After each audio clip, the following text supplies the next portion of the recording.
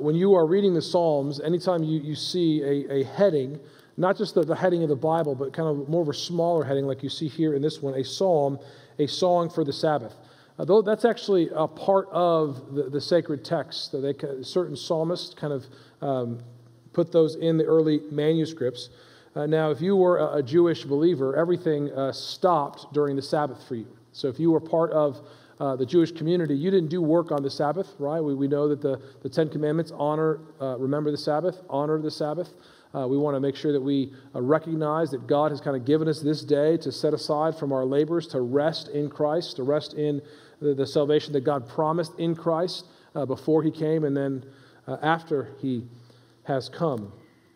This is one of the things that the psalmist would have probably, or the people of Israel would have sung on the Sabbath day when they were giving praise and honor to God. And as we begin the kind of this idea, I guess we want to ask you is, how do you approach your Sabbath? How do you approach your Lord's Day? We don't celebrate the Sabbath on Saturday as the Jewish people did. We celebrate on the Lord's Day, Sunday. That's the day marking His resurrection. We see that in the Gospels, and then in Revelation, it says that on the Lord's Day, being Sunday, when Christ raised from the dead, we set aside our labors and we give our attention to the Lord. Now, Sundays and labor on Sundays has changed over the years. There used to be a time in our country where no one worked on Sundays because everything was closed. Now that's not such the case. We have jobs, and sometimes our jobs demand us to be to work on Sundays. But when we come together on Sunday, the Lord's Day, to worship, what's our attitude? What's our heart? Is this something that we have to do? Is this a burden that we bear? Or is it a joy and a delight when we come together, gather as God's people? You'll see even that a little bit in the sermon on Sunday, when the joy and the blessing it is to come together as a people that have been set apart by God and His grace.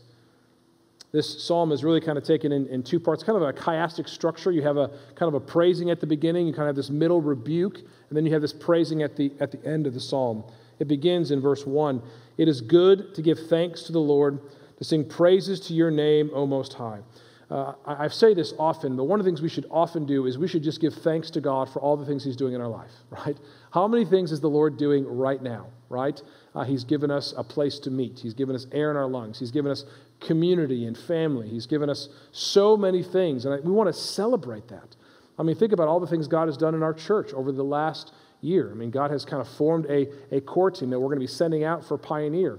God has brought us Soli Deo Gloria to be part of our body. He's brought us Pastor Victor to be part of our church staff. God continues to bless our budget financially. God has given us the ability to purchase the field behind us and the ability to kind of help with our infrastructure and build a parking lot. You know, God has continued to bring members into our church. And just this past Sunday, 3 of our children came to me and said, Pastor Dave, I'm ready to get baptized. Right? The excitement that is in their heart, right? That God is doing a work. And when we come on Wednesday night, that's when we, almost every single week, we're praying for our children. We're praying for our children that God would save them. And guess what, beloved? God is saving our kids. And we want to rejoice in that. We want to give thanks to God for what He's doing. This is one of the points I made on Sunday, is that we often struggle with discontentment with what we have in life, right? One of the cures for discontentment is giving thanks. I'm not going to look at what I don't have. I'm going to give thanks to what I do have. God has given us so much. Let us give thanks to Him and praise His holy name. We can remind our hearts to do that on the Sabbath, on the Lord's Day. To declare your steadfast love in the morning and your faithfulness by night. It's kind of the beginning of the day and the end of the day should all belong to the Lord. Some people make it a habit of waking up early and spending their morning hours in quiet prayer and study of God's Word. And then others, at the end of their evening, do what? They pray and they recommit this day to the Lord. Commit myself to you as I sleep. That's what we should do. Our whole day, the beginning to the end, should be about the Lord, declaring His steadfast love to those in our lives. And we should often do this with song, to the music of the lute and the harp, to the melody of the lyre. Right? We should sing God's praises. And musical instruments are a blessing from God. And God has given us many musicians in our congregation. And we have made beautiful music unto the Lord. And we should celebrate that. right? I mean, even the new song we sang this past Sunday, not yet I, but through Christ in me. Like, we want to celebrate and rejoice in that song. And I think about his mercy is more and how precious that song is to me. Every time I think about those lyrics, that what patience when we roam, when we wander from the Lord, God shows us his grace and his mercy.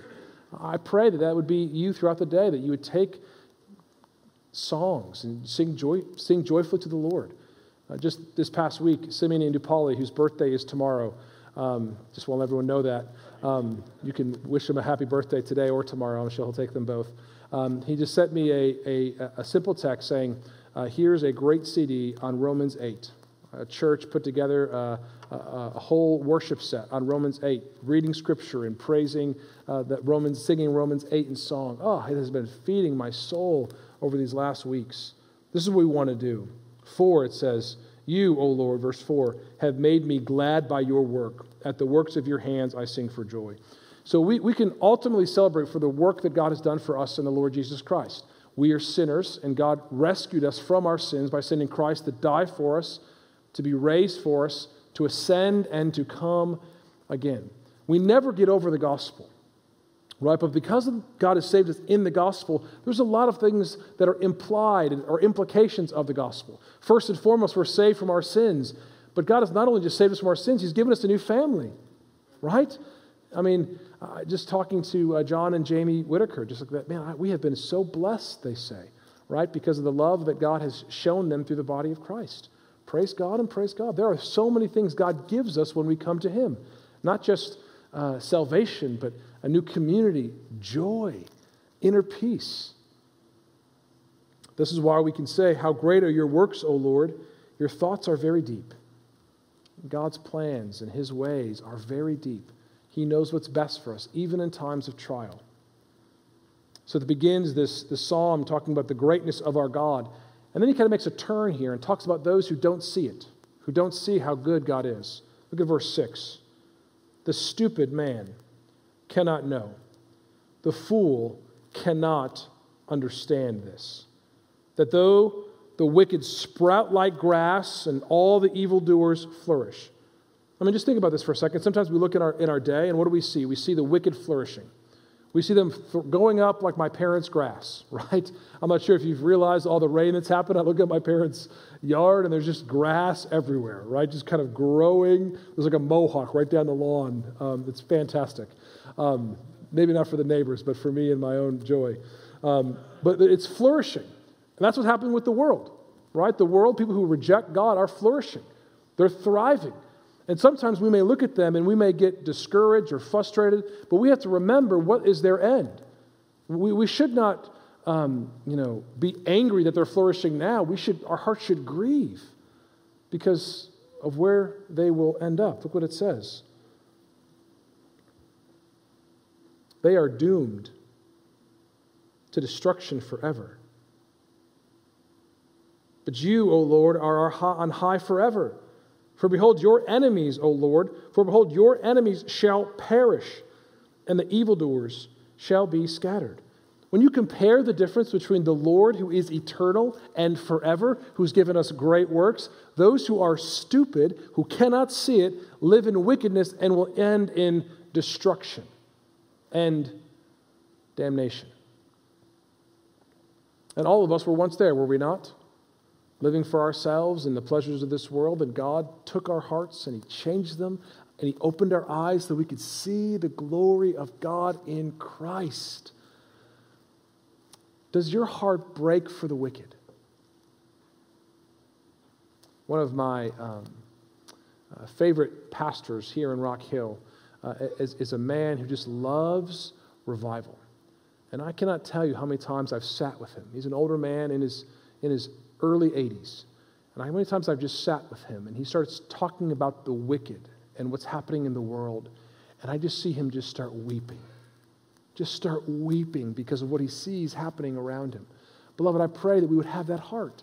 That we would see wickedness and that we would not clench our fists, but that our hearts would break and that we would go to them and plead with them and declare the steadfast love of God to them, that God may open their eyes like he has done with us. So as the day begins with God and the night begins with Psalms, so begins with praise. So does this psalm. Begins with praise and ends with praise. Verse 10. But you have exalted my horn like that of the wild ox. You have poured over my fresh oil. This is just for note. My horn was often mistranslated there, so sometimes it's kind of like thought of maybe be a rhinoceros or a unicorn. That one was for free. Verse 11. My eyes, it says, have seen the downfall of my enemies, and my ears have heard the doom of my evil assailants. The righteous are not doomed forever. What happens to the righteous?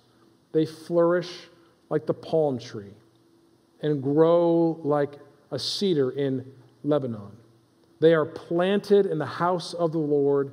They flourish in the courts of our God. Now, this is not only in this life, but this is for eternity that God has promised us this. Beloved, do not only live for a breath, but live for eternity. It is much longer and much more fruitful. And if you are one who rejoices in God and sees God's good work, you won't just bear fruit now, but even as the text says, you'll bear fruit in old age. Look at verse 14. They, the righteous, still bear fruit in old age. They are ever full of sap and green. You know, I have been joking to myself of late. I find maybe a critical spirit rising up in me more often than I care to admit. And forgive me for saying this out loud, but sometimes I would say something like I have the cranky old deacon in me, where I can't be happy with anything. We don't want to be a church of cranky, critical people, right? And those of you who are kind of nearing the fall, the autumn of your life, you could easily turn and be discouraged and disgruntled and see all that is wrong with the world. I was with a meal lately, just this morning, with a group of men who were in their later half of their life, and they were very disgruntled with what they see happening. But if you are in Christ, if you are of the righteous, what should happen if you are, even in your old age? You should bear fruit. And I can look out here, and by God's grace, I can see our seniors who are bearing fruit in their old age.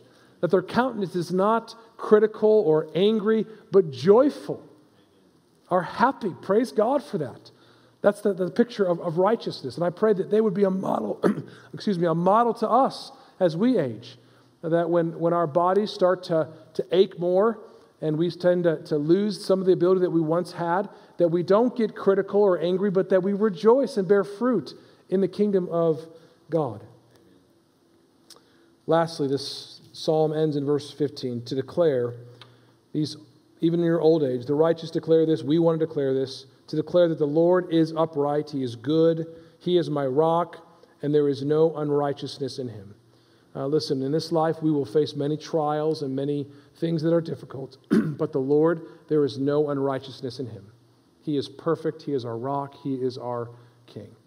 So I pray that on our Sabbath days, when we gather on the Lord's Day, I pray that we would give thanks to Him for He is good and His steadfast love endures forever. I pray that we would come with an eye of excitement to bear fruit to the Lord of Lords and the King of Kings, to pour our lives out for others in service, right? We have so many people in our congregation giving themselves to the body of Christ. I just ask you to give yourself to the body of Christ by parking a little farther away. And we have people giving themselves and teaching children and watching children one-on-one and playing music and doing so many things in the life of the body, setting up chairs, right? If you want to move chairs, just hang out with Grant Hinson. He'll move you some chairs, right? You know what I'm talking about, those who are laughing, right?